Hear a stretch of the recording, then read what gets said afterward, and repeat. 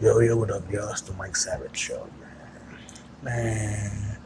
Apparently, this little non-rapping, mumble-rapping dude, Lil Zane, whatever his motherfucking name is, talking about Tupac is rated a 2 in his book.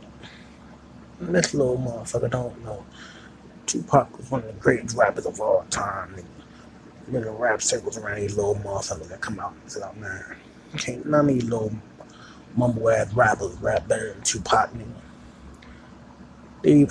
Tupac, one of the dopest rappers in the game ever did the joint.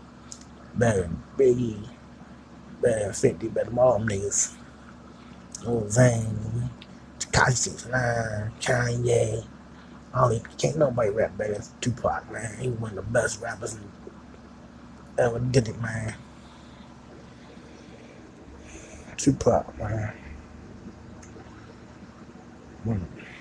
Man. Fuck Lil Zane. Whatever that motherfucker talking about.